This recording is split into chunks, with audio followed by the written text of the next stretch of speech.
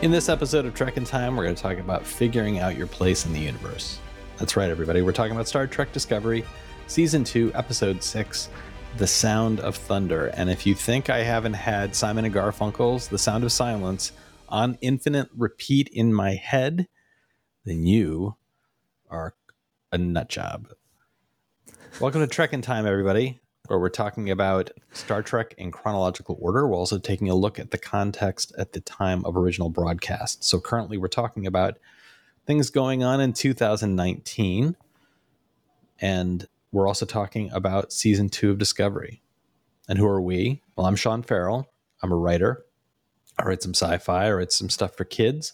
And with me is my brother, Matt. He's the guru and inquisitor behind the YouTube channel Undecided with Matt Farrell, which takes a look at emerging tech and its impact on our lives. Matt, how are you today? I'm good. I'm calling our listeners nut jobs. That's where I like to start off.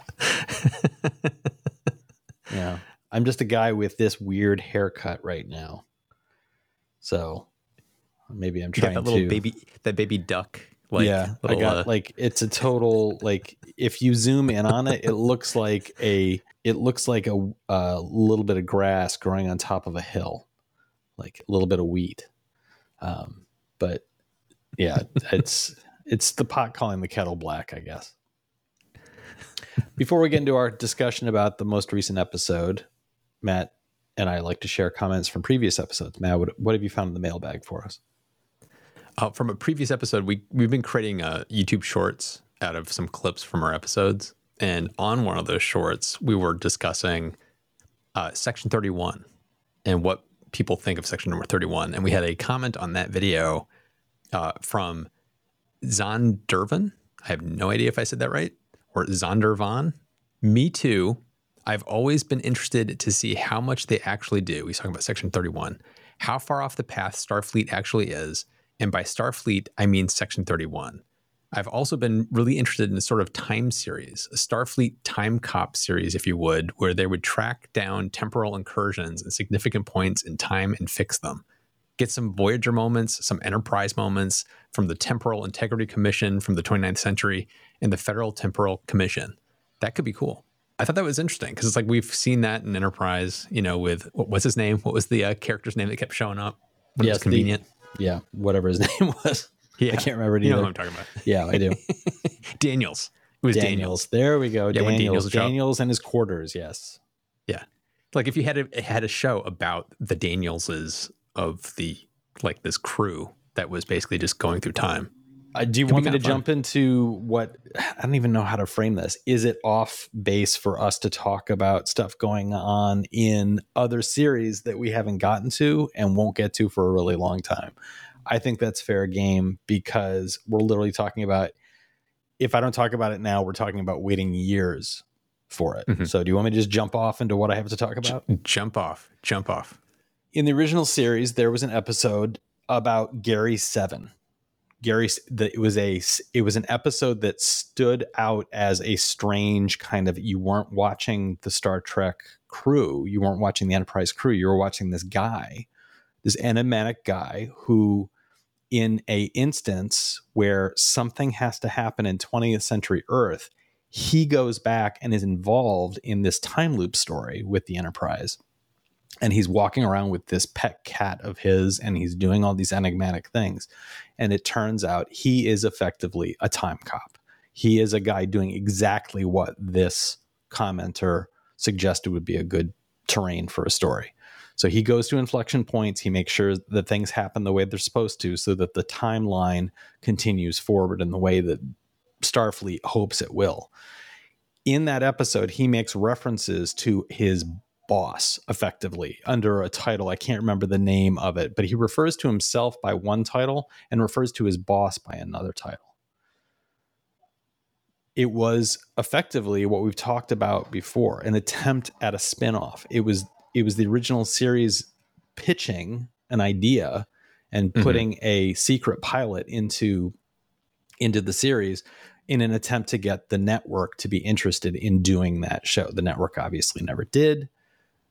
Now we move forward literally decades. And in Picard, season 2, they reintroduce Wesley Crusher. And Wesley, of course, famously in The Next Generation, had experiences with the Traveler, had experiences where he had this innate understanding of quantum physics and the ability to effectively, at a certain point, when Wesley was written out of the show, he was literally written out as stopping time and walking out. And he just became something other, heading off with the Traveler.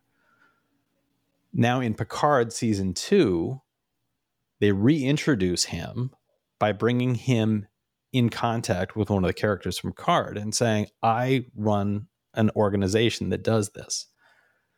They effectively, in that episode of Picard, made him the boss that Gary Seven referred to in the original series. So Time Cop series, Inflection Point series, time traveling series, there have basically been 2 secret pilots pitched within Star Trek properties. Gary Seven in the original series and Wesley Crusher in Picard series 2. So is there the potential for something involving time travel in just that way? I think there's a very strong possibility, especially given they have had so many different stories in which time travel connects various series. They've shown that they have a real strong ability to plant characters into old episodes. The potential for them to have a series that not only is about a Star Trek time travel, but a Star Trek time travel within Star Trek is very, very possible. Well, it's like, it's not even the faux pilots. It's like Enterprise with Daniels. It was a huge plot point for that entire series. And even in Strange New Worlds, the time cops have shown up in that series. So it's like, it's something that they keep revisiting. They keep going back to that well again and again and again. So at some point it feels like, why not? Yeah. It could be a lot of fun, especially from just a viewer point of view. You could, your time is your canvas. So that you could have old Westerns, you could have super advanced sci-fi worlds they're on. It's like you could be jumping around all through history and having a lot of fun with it. It could be kind of a cool series. Another comment was from episode 112, Obel for Charon. I think that's how you said it. Obel for Charon. Charon. I always say that wrong. Yep. So that's comment okay. from Scooteroo 1701. This was my favorite episode of Disco season 2. And I love the shortening of Star Trek Discovery to just Disco. I really enjoy the ancient alien species computer wants to share what it knows with the Federation, trope, and how it helps the history of the galaxy and the Trek universe. The mess up with the Universal Translator was really fun and a great way to show how intelligent and resourceful Saru is and can be. I know they refer to the sphere data in the future episodes, and I was hoping that they would do a lot more with it once they, spoiler, traveled through time later on in the show. Great episode as always. I do think that I wish they had done more with this sphere stuff, because I don't want to give away what's coming up, but there are more things that come up around this and the sphere data inside the computer core that there was so much potential there. They even laid the groundwork for it, and there was like, screw it, and just walked away from it, which was really disappointing. No, but we'll get to that later. We are going to talk about that specific element of the sphere's encyclopedic knowledge of the galaxy in this very episode, and we'll be revisiting it again, of course, in future episodes. But it is one of those things that, to me, I do understand the desire, like, oh, it'd be so cool if they used that more. But they introduced it, I feel like they created an entire episode around that sphere just so they would have it for specific moments within this episode. Mm-hmm. And then they were saddled with having supposedly encyclopedic knowledge of the galaxy. Yep. So they had to just kind of like put it on a back shelf, because it's one of those things.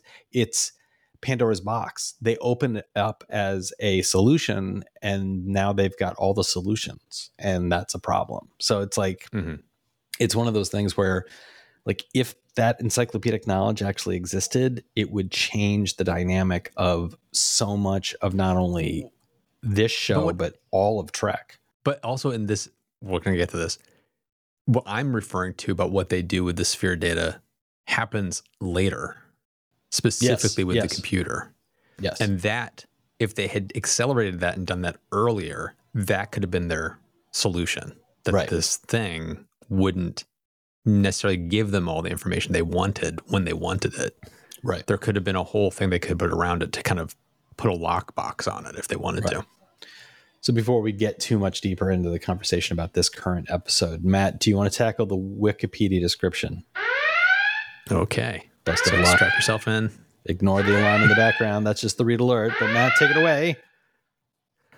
Another of the mysterious signals leads Discovery to Saru's homeworld of Keminar, where the fearful Kelpians are preyed upon by predators called the Ba'ul, who demand that Pike surrender Saru to them since Starfleet has agreed to stay out of the conflict between the two species. Pike refuses, but Saru turns himself over to prevent a fight. Tilly works with technologically augmented Lieutenant Commander Arium. I've always heard it not as Arium. Really? I was seeing it in writing. Yeah, I thought it was Arian. No. Arium to sift the sphere's information on Kaminar. They learned that the fearless post-Vihari Kelpians were once Kaminar's dominant species and nearly eradicated by the Ba'ul. The latter were only able to survive by using their superior technology to cull Kelpians before they lose their threat ganglia and become fearless. Pike uses the Ba'ul's technology to trigger Viharis in all Kelpians, hoping that the two species can instead work towards a peaceful solution once the Kelpians are freed. The Ba'ul retaliate against Starfleet's actions by attempting genocide on the Kelpians, but are stopped by the Red Angel, whom Saru sees in a humanoid wearing a highly advanced suit. Man, sometimes these descriptions, they really get me. That was, of course, the description for episode 6, The Sound of Thunder, directed by Douglas Aronofsky and written by Bo-Yeon Kim and Erica Lippolt. This episode aired on February 21st, 2019. Main cast, as usual, Sonequa Martin Green as Michael Burnham, Doug Jones as Saru, Anthony Rapp as Paul Stamets, Mary Weissman as Sylvia Tilly, and guest actors include Wilson Cruz as Hugh Culber, Anson Mount as Christopher Pike, Shazad Latif as Tyler, and Hannah Spear as Sarana. And what was going on February 21st, 2019, just 1 week after Valentine's Day? Well, Matt was still singing along to Seven Rings by Ariana Grande. Matt, do you want to sing the closing? Very good. And at the box office, people were reluctantly, I would say, lining up to see Alita Battle Angel, which is a Robert Rodriguez film, which famously used CGI to affect the eyes of its lead actress to make her look just like the anime. A move that is unsettling, to say the least. This is on par with watching a CGI Scooby-Doo look like an actual dog that can talk and has human eyes. It's a little disturbing. And the movie was the number one film for just that 1 week. And on television, we've been reviewing the most streamed shows of 2019. We've walked our way through Lucifer, Stranger Things, 13 Reasons Why, Money Heist, Orange is the New Black, and now here we are at a little program called The Handmaid's Tale. I don't know if you've heard of that, Matt. It is an incredibly well-received program and one of Hulu's major hits. And in the news, there were various news stories going on, like the Washington Post reporting on American-led intervention in the Syrian civil war, the U.S. involvement in the Syrian civil war was debated hotly as far as how much longer the U.S. presence should be there. And at this point, on the 21st, the United States allies, France and the United Kingdom, said they would not keep their troops in Syria after the United States pulls out.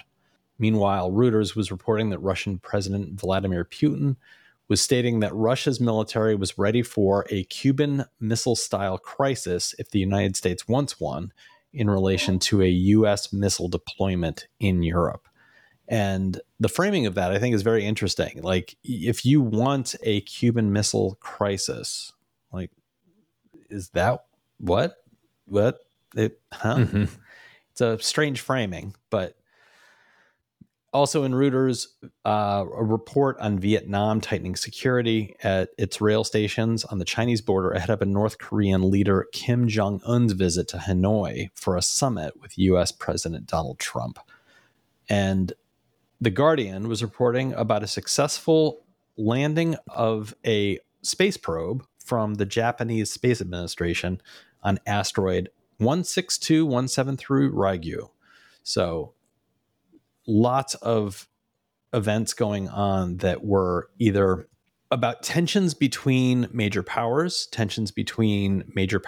using lesser powers by proxy, and ongoing exploration and technological advancements, which I think all kind of come together in what this episode is talking about. This episode is talking about effectively uneasy truces, uneasy balance, and how ideology can be used to drive what is effectively unfair practices. But if you keep the populace uninformed enough, you can actually convince them of practically anything. This is an episode that has a really interesting resonance given the time that it aired, 2019, in looking at what does it mean to be informed, what does it mean to be misinformed, and what does that all do to how you conduct your life. This is right in the middle of the explosion of our current era, which is arguments around what does it mean to know a thing. We have, coming out of the 2016 election and out of the 2020 election, arguments of malfeasance, arguments of the other side is cheating, and everybody is absolutely certain of their knowledge. Everybody is certain of their standing and what they are arguing. And yet there's no reliance on actual factual data in some cases. And it is simply, I know what I know because I know it. And here we have that in play on a science fiction story about an entire culture that is willing to accept effectively euthanasia in order to achieve, quote, balance. And I think it's a remarkable story from that perspective. There are elements of this episode that really work well for me. There are other elements that don't work so well. But overall, I'm curious, Matt, how Trek did you feel this was on a scale of 1 to 10? On a scale of 1 to 10, I'd probably put it as 7 for how Trek it felt, because it was, for me, we've talked about this before, Trek dealing with ethical, moral questions and the struggles around those. I thought this one did a pretty good job with that ethical dilemma of knowing and not knowing when to step in and try to, quote, make it right. And what does make it right even mean? Are you going to cause more problems by making it right than if you just left it the way it is? So it was this big ethical dilemma, which I enjoyed. It doesn't mean I loved the entire episode. There are some problems I had with it, but I'd probably give it a 7 out of 10. Let's take a look at it from two perspectives. There's the conceptual makeup of the show, and then there's the plot. And I'd like to talk about the concepts before we get into the plot. What did you think of the ideas behind a reversal of apex predator and the dynamics of a planet with two sentient apex predators? We haven't really seen that done quite like this in Trek before. No, we've seen the whole two species on one planet thing. They did it on Enterprise. They've done it numerous times, but not like this. It's a very new, unique take. And this is where my problem with the show is, Sean, because here's the Ba'ul, who are so technologically superior to the Kaminar. I mean, Kelpian. To the Kelpians. Yeah. One, how did that happen without the Kelpians being able to kind of keep pace? Two, if they're that advanced and they have spaceships and they're that afraid of the Kelpians, why didn't they commit genocide years ago or just go somewhere else? Like, they literally have the technological superiority where they could have just wiped out the Kelpians and had the planet to themselves. That seems like that would be the natural evolution of a planet, that one species dominates and just wipes out the other one, or they just pick up and leave, take their ball and go home, just go somewhere else because they can just fly through space to where they want to go. And those two aspects of the way that they set up this specific instance, I couldn't let that go. And that was a problem for me in the setup of the exploration. Interesting. I didn't have nearly the same response to any of that. I really like the mind games of what would that mean and what would it do. Can I just? I enjoyed that. Like if I disconnected my problem with if they're that superior and can actually fly through space and do whatever they want like that, like Starfleet. If I took that and put that to the side, I really enjoyed the exploration of the reversal of these two species, and then one kind of keeping the other species in the dark long enough that they forgot the history. And I really enjoyed that aspect of it completely. But for me, there was just that nagging thing in the back of my head about that. Why didn't the Ba'ul just wipe them out or leave? There was that never got answered for me in the episode. I think that for me, it does get answered because the Kelpians themselves refer to everything being in perfect balance. The planet operates on a level of incredibly delicate balance, and that they constantly work to maintain that balance. And if that is, I think for me, I read that as our circumstances help shape our ideology. And if there is a planet which is operating in such delicate balance and a species incorporates that so intrinsically into its ideological makeup, that would include the Ba'ul also incorporating that into their makeup. So they would not view it as we need to exterminate our enemy as much as we need to create the balance that allows us to operate and be safe from our enemy, but also allows our enemy to play their role in what it means to be a part of this planet. And they depict it as effectively, the episode doesn't go very heavy into labeling, like here's this, and we're giving them names and pointing out to you, the viewer, what they are. It does a lot of stuff very subtly. And I think that one of the things that's most subtly depicted is the Ba'ul seem to be waterborne only, and the Kelpians are on the land. And I wonder how much of this is born of the Ba'ul, or like the Kelpians foster balance on the terrain. That's their role. If we exterminate them, something bad will happen to the planet. So we need them to manage that. But they hunt us. So we need to keep them from being able to do that. And to me, the kind of, why didn't they just wipe them out earlier? Like the kind of technological advancement that you're talking about, they don't say what that technological advancement looked like 2,000 years ago. It doesn't mean spaceships. But you're hitting on the problem I'm having. You're reading between the lines of the text. It's not in the text of the show. None of that's in the text of the show. I think it is. I think it is. No, it's not. They never once make it even a hint that it's the Kelpians on the land, that they fostered the land in the way that the Ba'ul can't. And it's that symbiotic, the ecology of the system. They're both helping the system. They never ever go into detail on that. I think that they do. Slightest. I think that they do. They did. When? Show me a Ba'ul on land. The Ba'ul comes out of the lake. That comes out of the water. No. But it doesn't explain what are the Kelpians doing on the land that benefits. You know what I mean? Like if we wipe out the Kelpians, they're doing something on the land and the planet that actually benefits the Ba'ul to leave them there. That's what I'm saying. When they first get there, there's none of that. Saru says to her, we work in harmony to balance. We make sure that everything in the environment remains balanced. He makes statements about that. But what does that mean? It's a general statement he's making, and there's never a specific example given ever in the show. It's all these generalized hand-wavy comments about the balance, but there's never an explanation as to what that actually means. And that's the problem I'm having. I disagree with you. I think that there is enough there to say, okay, if the Kelpians are working to maintain balance, and you see them doing things like harvesting things from the water, you see them setting up gardens and things like that.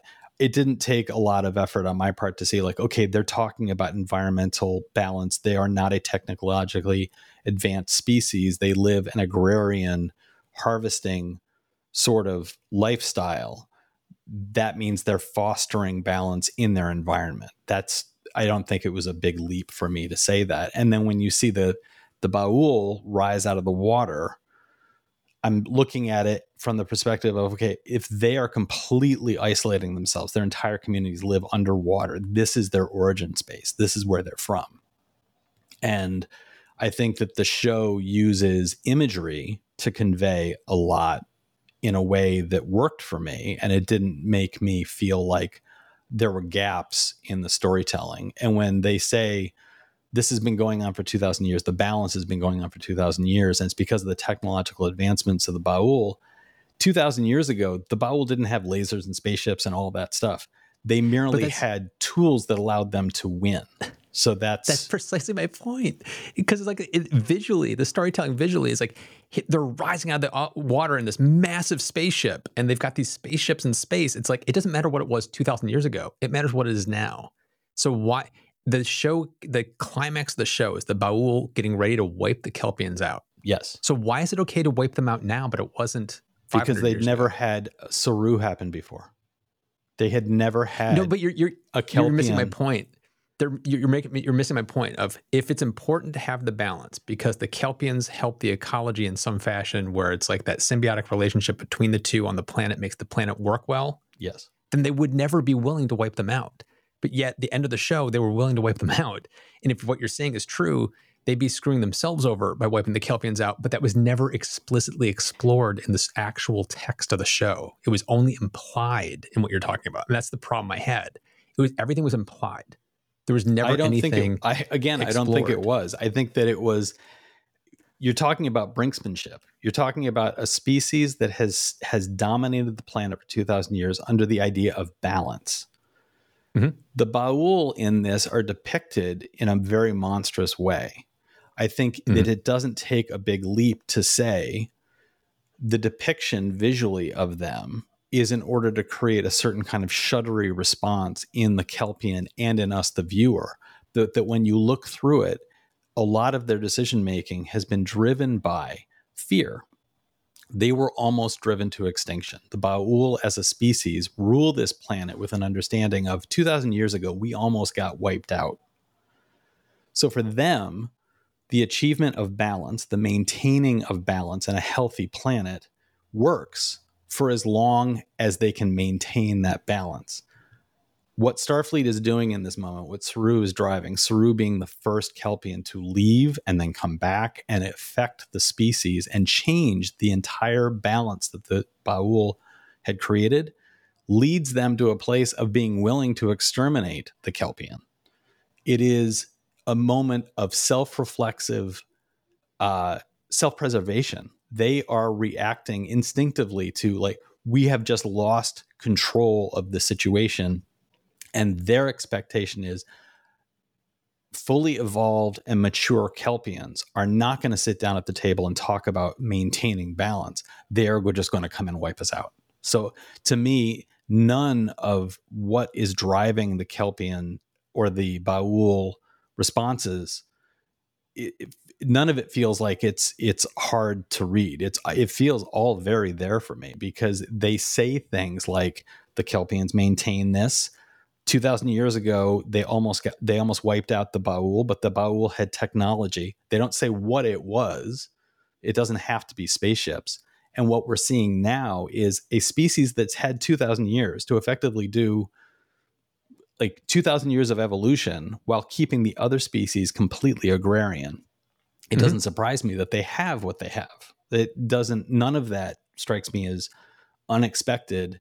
And they make the statement that the first time the Ba'ul were contacted was because they had finally developed warp technology. So it's like, that's a recent development. This is effectively a young warp species, as opposed to, this is not 2,000 years of lasers and warp technology. This is 50 years. I know, but that doesn't change my point. It's like, it doesn't matter what happened 500 years ago or 2,000 years ago. It matters what is happening right now.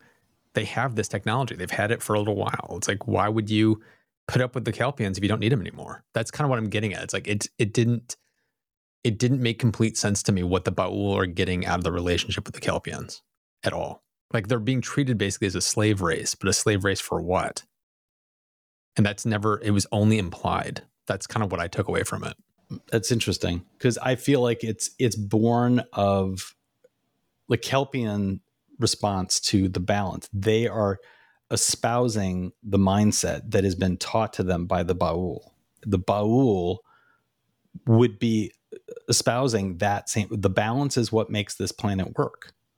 So the Ba'ul's response to the idea of wiping out an entire species, it's almost like the Ba'ul are just a couple of steps away from being okay, except for the culling. Like, they almost, like, if just a little bit more evolution on the Ba'ul side would have kept them from treating the Kelpians as something that needed to be culled. And it's, the Ba'ul ultimately aren't villains. They're just terrified. They're responding from a fear place. And I think that talking about like what that means metaphorically for the era that this episode was created in, there's two sides to this equation, both of whom are operating out of a fear response, and both of them are vilifying the other to the point where there's no conversation and there's no growth. The Kelpians are literally being held back. So it is a metaphor for multiple places around the world, large and small, everything from ostracized communities in a specific city or a specific country, to conflict between countries, or even ideological differences within one region. Like, we look at like I mentioned before, the misinformation, information, social media debates that take place now, that this is about all of that. And I think it did a really good job of depicting two sides, and, for lack of a better term, both siding it, and making me as a viewer recognize, okay, this creepy and monstrous looking Ba'ul at the end of it has a point of view which is born of its own experience. And I did appreciate the fact that the Ba'ul were more than just, you go back to the original series and it's like, oh, they're villains because they're villains. They're bad guys because they're bad guys.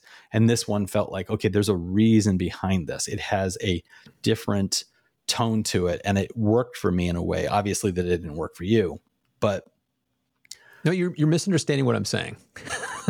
No, I don't think I'm not saying you're. I loved that ethical dilemma. I loved the two siding of it. I love that the Ba'ul had motivations and they weren't just a mustache twirling villain. It's like all of that stuff I loved. The immoral quandaries, all that kind of stuff, the ethical dilemmas, all of it, I thought was really well done. That's why I said it 7 out of 10. But for me, there was just that niggling thing, and I don't want to beat a dead horse with this, so we don't have to keep talking about it, but it was just it didn't come through clearly in the text to me. It came through as implied, and that was the problem I had, that it felt implied, not implicit. And it was like, that's where I thought it kind of comes into I take a little bit of a tangent. My big complaint about Discovery in general is that they fast track things. They take shortcuts all the time. They're taking it with the character development and Saru and, Burnham are supposed to be these forever best friends. And we've never seen this happen until this scene where you're telling me that happened at some point off camera that we never got to see. They do these shortcuts constantly in the show, and it drives me nuts. And to me, it was a little bit of that happening in the way that this was set up. It's like, I just think it could have been a little stronger if they had just changed the way it was written a little bit to make it those connections a little clearer, instead of having to kind of read between the lines as much as you did.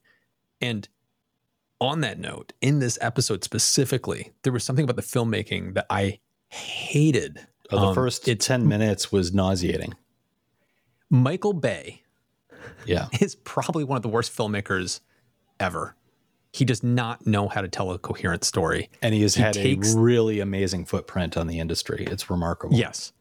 He is notorious for taking a scene that has no emotional stakes, nothing is happening, and then he uses kinetic filmmaking to make something out of nothing. His films are just fluff. There is nothing ever there. And one of his most famous techniques that he uses is the 360 camera spinning technique. Yeah. Nothing's happening, but Bad Boys 2, they come out and they stand there and the camera's swirling around these two guys and all they're doing is getting out of a freaking car. There's like literally nothing happening. There's no plot, no stakes, nothing happening. It's just crazy camera movements for the sake of a crazy camera movement. In the first 10 minutes, there's a sequence in the ready room where the camera is doing that 360 Michael Bay spin around these people for for 2 minutes, nonstop. And nothing was happening. There was no reason to create the excitement there. It's like they're literally talking about an away mission. It was like, why are you doing this? Yeah. So it's like, it to me, this was some of the problem with this episode that struck me. It's like from the first couple of minutes, the Michael Bay moves set me on the wrong tone. And then it was like the not being explicitly clear in some aspects of the storytelling. And it felt like they were taking shortcuts. So that's kind of why I was kind of like probably a little more less receptive maybe than you were to it. Well, again, to go back to something you just said. You said I was misunderstanding or I was misrepresenting or not grasping what you were saying. I think you were misrepresenting me because when you were rephrasing what I was saying, it's not what I was saying. But what I was saying at that moment was it worked better for me than it did for you. And ultimately that's true. Like that, I just want to go back to like, I was not saying you were wrong or misrepresenting what happened in the show. For me, the subtext was evident enough. And one of the biggest things for me from a writing perspective that I think really worked, there's no way anybody on that ship or on the ground can know what the Ba'ul are thinking. They cannot know that. And so for me, that element is what is driving the energy of the show. That's what's driving the brinksmanship of what's happening. If anybody fully understood what the Ba'ul were thinking and what the reason for their actions were, if it was text right there in front of them, the episode would have ended 20 minutes earlier, because then you could have had, oh, we're going to talk about this. We understand now. They are reading tea leaves, of a species that is hiding everything out of fear. And I think that for me makes all the subtext text. It is, you are forced to read action and say, okay, they've never wiped out the Kelpians before. They must have a reason. They want to do it now. What would that change be? Saru has driven a change in the entire species. So it's like, for me, the subtext is present in a different way than if you literally did have a full understanding of the Ba'ul. I do agree with you that the way that plays out in the setup, they spend so much time with fluff. There's about 15 minutes of this episode that if they had pulled it out, you could have had all of what we've been talking about, the majority of our conversation so far, could have been the beginning and middle of the episode, and you could have had more with the Ba'ul to wrap things up with a textual way that would have maybe brought some of the threads that you're like, I don't understand why they're doing these things. This doesn't make sense to me. I'm being forced to read tea leaves. You maybe could have had a little bit more of an explicit conversation at the end if you hadn't had a swirling camera work in a scene that, I swear to God, I started to get nauseous watching that camera spin around the people talking about the away mission. And then there's a distraction in this episode, which I understand you have to have these moments with this character, but I found myself wondering, why is it here? Why is it right now? What is this about?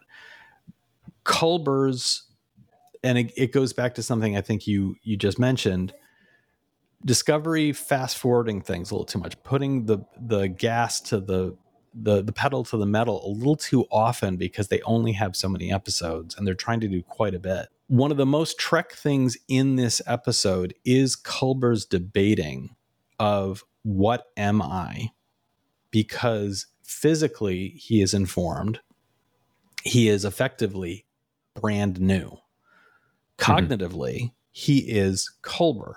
So this goes back to what we talked about last week what does it mean that Stamets was like a lightning rod and pulled the essence of Culber into the mycelial network? We're now finding out that that means like something that they touched on last week, but never really fully concretized. And now they're not really concretizing it here. But if we add 2 and 2 together, we say, okay, the mycelial network effectively is pulling in some aspects of the cognitive, the energy at work. And that is replicated as a thing, an entity in the mycelial network, but it is not the physicality. So now here we have brand new physicality with old personality, and him sitting there in the med bay trying to figure out, what does that make me? Am I me? This is a element that could wrestle with transporter technology. There's an old debate around transporter technology. Is the person who lands on the planet the same as the one who left the ship? And vice versa? How many times is somebody new? What would that mean as far as like they sit in medbay and they share the fact that Culber doesn't have a scar that he chose to keep when he was younger because it was so emblematic of who he would become, and now that is gone. And Stamets is there, apparently obtuse enough not to pick up on anything that Culber is throwing down. Culber looks upset constantly in this scene, and Stamets is just like, "Hey, buddy, let's go home," and totally like not picking up on the vibe that Culber is exuding. Lots of heavy Trek. What does it mean to be? What does it mean to be a body? What does it mean to be a person? What does it mean to be an idea? Like all of that stuff is so Trek, and it is such a minor moment in this episode collectively. We don't really revisit it. I know that we're going to be dealing with this as a story element more in the future. It feels like they're trying to breadcrumb us to getting there. Yep. But ultimately, this felt out of place in this episode to me because it was such a big idea that I left this episode thinking, like, I can't believe we didn't go back for more of that. And if we weren't going to go back for that, couldn't that time have been used better to explore some of the stuff around what does it mean to be a Kelpian? The ideology of being willing to view yourself as I'm only allowed to be until a certain age is not really deeply explored. And yet there's this 5 minutes that could have helped lend some scenes between Saru and his sister, or between a Kelpian and the Baul, or even just having some Baul wrap up at the end. Like these things could have helped, I think. No, you hit the nail on the head with my problem. There wasn't enough of a Baul wrap up. Like the exploration of why they did what they did or what they were doing, they gave us just enough for us to understand they're not mustache twirling. There's a reason why they're doing what they're doing, but it was not explicitly explored enough. And if they had just spent a little more time on that, I'd be fine. But they didn't. On the scene you're talking about, it didn't bother me as much as I think it bothered you, because it is this telling a continuous story style of series that they're creating for Star Trek in this. It makes sense why they're doing this breadcrumb. But they had that conversation with Saru talking to him saying, I know exactly what you're going through. And they tried to connect it to the Kelpian thing. And the bridge was enough for me to go, okay, fine. That's why that was there. But it wasn't as strong as it could have been. And I agree, they could have spent more time exploring the whole, what does it mean for a Kelpian what is a Kelpian after this change? And like, what does that mean for Saru? Is he still Saru, or is he a totally different Saru? Yeah. They didn't really spend enough time on that, but it didn't bother me as much because it's the style of storytelling, which, not to kind of go off tangent again, but Strange New Worlds, I think, has found the winning formula for what Star Trek needs to be in the new world order in the 21st century, where it's got a little bit of that continuous storyline that sprinkles throughout, but it's more episodic and it's taking more time in an individual episode to be more in the moment, where this feels like the Marvel movies, where it's like you're telling the storyline that's the movie that you're currently watching, and then there's a 20-minute tangent that's only meant to set up the next movie that's going to be happening 2 years from now, and it feels shoehorned in. That is a little bit of what we're seeing here. It felt like that breadcrumb kind of shoehorned in because they needed it there to set up an episode that's going to happen 2 episodes from now. Just real quickly, we talked about this a little bit earlier, but I wanted to get your thoughts on Arium and the investigations into the sphere's information. What did you think about, like I mentioned before, I feel like they created an entire episode around the sphere simply to have it available for this. I think they wanted to be able to say, we need to show the evolution of Saru's species. It needs to be a long vision of the history between these two species on this planet. How could we possibly have the crew have access to that kind of information? How would that even possibly be possible? I feel like it kind of like reverse engineered that earlier episode to say like, oh, they find this thing. This thing has a huge repository of information. So I'm curious about your feelings about how they're breaking that egg open. The sphere has all this stuff. They're beginning to do it. And we see a little bit of Arium. This is another instance. We see a couple of lines of dialogue with various bridge crew members where they get to say things. They get to share a little bit of information. We're seeing them responding a little bit more. We're getting a lot more of shots of them responding to the threats that are around them. It's not just, oh, here's Burnham being afraid, but here is, you know, like the navigator and the helmsman and like all of the different people on the bridge are getting their moments to, you know, respond, say things occasionally. Arium in this case, we've seen her in the background consistently. We know that she looks like a robot, but she has a name, and we are left to, at this point, as old Trek fans, I remember sitting here and thinking, when are they going to let us know what that is? Because we know that Data is the first artificial life form in Starfleet. So we're looking at this crewman and we're left to be like, who? How? What? Like what is happening here? We never here? find out, Sean. And we never find out. Spoiler alert, they never talk about this. Don't get me started on Arium. I didn't even know her name was Ariam with an M at the end. Completely meaningless. Like, her dialogue was like her turning around going, found it. And it was like, that was it. Yeah. It was like, really? That's the character development for Arium? Yeah, bravo, guys. That's great. So glad she's here. I'm completely disappointed in how this show is handling the rest of the bridge crew. I mean, at least there are a couple characters on the bridge crew that they do more stuff with later. But like, Arium is the character I want to know the most about. Nope. What species? What's her deal? No idea. Not to go into spoiler territory, but there is an episode about that, and I think it's interesting you've forgotten it. Yeah, I've forgotten about it. There is an upcoming episode Sean, about that very thing. What season are we in? I know, but that's ultimately like I keep flashing back to the very first episode of Next Generation. And I believe it's mainly Riker who is used as I'm going to go around and meet everybody so that everybody gets their chance to be introduced to the audience. And it was very ham-fisted. It's very like, the dialogue is often not great. It's mid-80s, 1980s TV. It was not a network show. It was being done as a syndicated program. So they also had Gene Roddenberry sitting at the back of the room. And God bless Gene Roddenberry for creating Star Trek. But as far as how firmly his hand should have been on the rudder at Next Generation, it shouldn't have been there for the first couple of years. And so it's very ham-fisted. It feels dated. It feels awkward to have Riker walk into a room where Data is and find Data trying to whistle. And for some reason, Data's not able to whistle. And have a conversation around like, yes, but I would do anything to be human. Like, okay, like clunk. That's not great dialogue, but we get all of that character setup very quickly, very roughly, so that the next episode, we're not wondering, I wonder what Data is.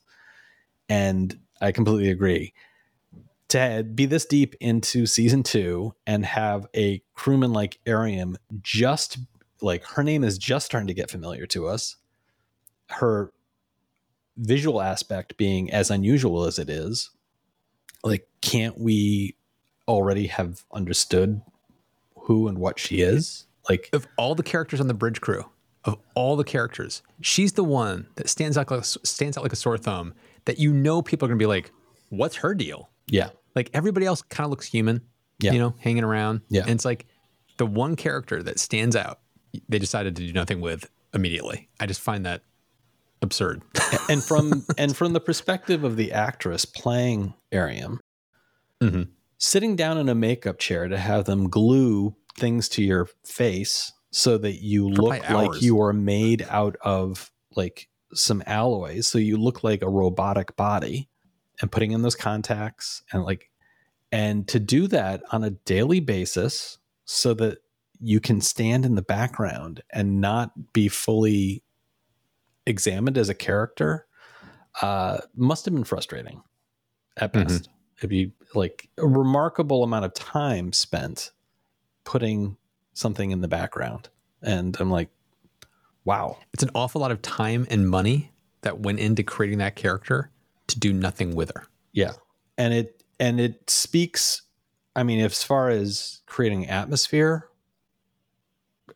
hat tip, like, you're creating atmosphere. Fantastic. But atmosphere alone doesn't make for a character or a program. And so I find myself as befuddled, even though I do remember the episode that's coming up, even though I do remember the episode that examines her character. It's just unfortunate that it's not more evident already. Ariam is the 360 camera spin of characters. Yeah. That is well said. One last thing I wanted to speak about, which was to get your thoughts about what stood out to me. We've talked about like how Star Trek-y did this episode feel, what were the Trekkiest moments and what were the least. For me, one of the Trekkiest moments, and I really found myself like in an episode where on the whole, like you, I put this about a 7.5. I felt like I was engaged. I felt like I liked what I was seeing. I liked even Saru being as brusque as he was and being as abrasive as he was with Pike and defensive. Pike's ability to de-escalate and keep like, hey, I'm not questioning you as an officer. Like, I trust you. Like, all of that stuff. I enjoyed all of that. But where I suddenly found myself leaning forward and going, oh, yes, was when the Ba'ul are clearly like, okay, we're just going to commit genocide here. We're just going to destroy all of these communities. And Pike steps forward and makes his speech about, okay, you got to make your next choice very carefully because we're not going to stand by and let you exterminate anybody. You will make an enemy out of Starfleet. And like that stance, that speech, that moment for me was suddenly like, oh boy, do I want this guy to have his own show? And at this point, when the show originally was airing, there was no whispers that he was going to get his own show. They were clearly test running this, but keeping their cards very close to the vest. And at this point, we haven't even seen Spock. So like in this moment, as I was watching this now on my rewatch and seeing that moment and thinking, oh yes. And then realizing, oh, this is the turning point for this Pike where we haven't even seen Spock yet. And the potential for what Strange New Worlds could be is like tantalizingly close. So yeah, this is that I would actually say that same scene for me, same scene was for me. I was just catnip eating it up. Yeah. And it was also that watching that scene was like, Pike is probably my favorite captain after Picard. And yes, Picard's my first choice, Kirk's my second, and Pike is like right there neck and neck with Kirk at this point. Anson Mount's portrayal of him, he's so charismatic, and the character, the way he's written is fantastic. It's just like he is such a great captain that it's like he's a super Star Trek-y kind of captain that you want. And I'm so glad we have him. So God bless Anson Mount. Yeah. That's all I can say. But yeah, it's a scene that really stood out to me as like, okay, they just earned their Trek credit on this one. That one did it all for me.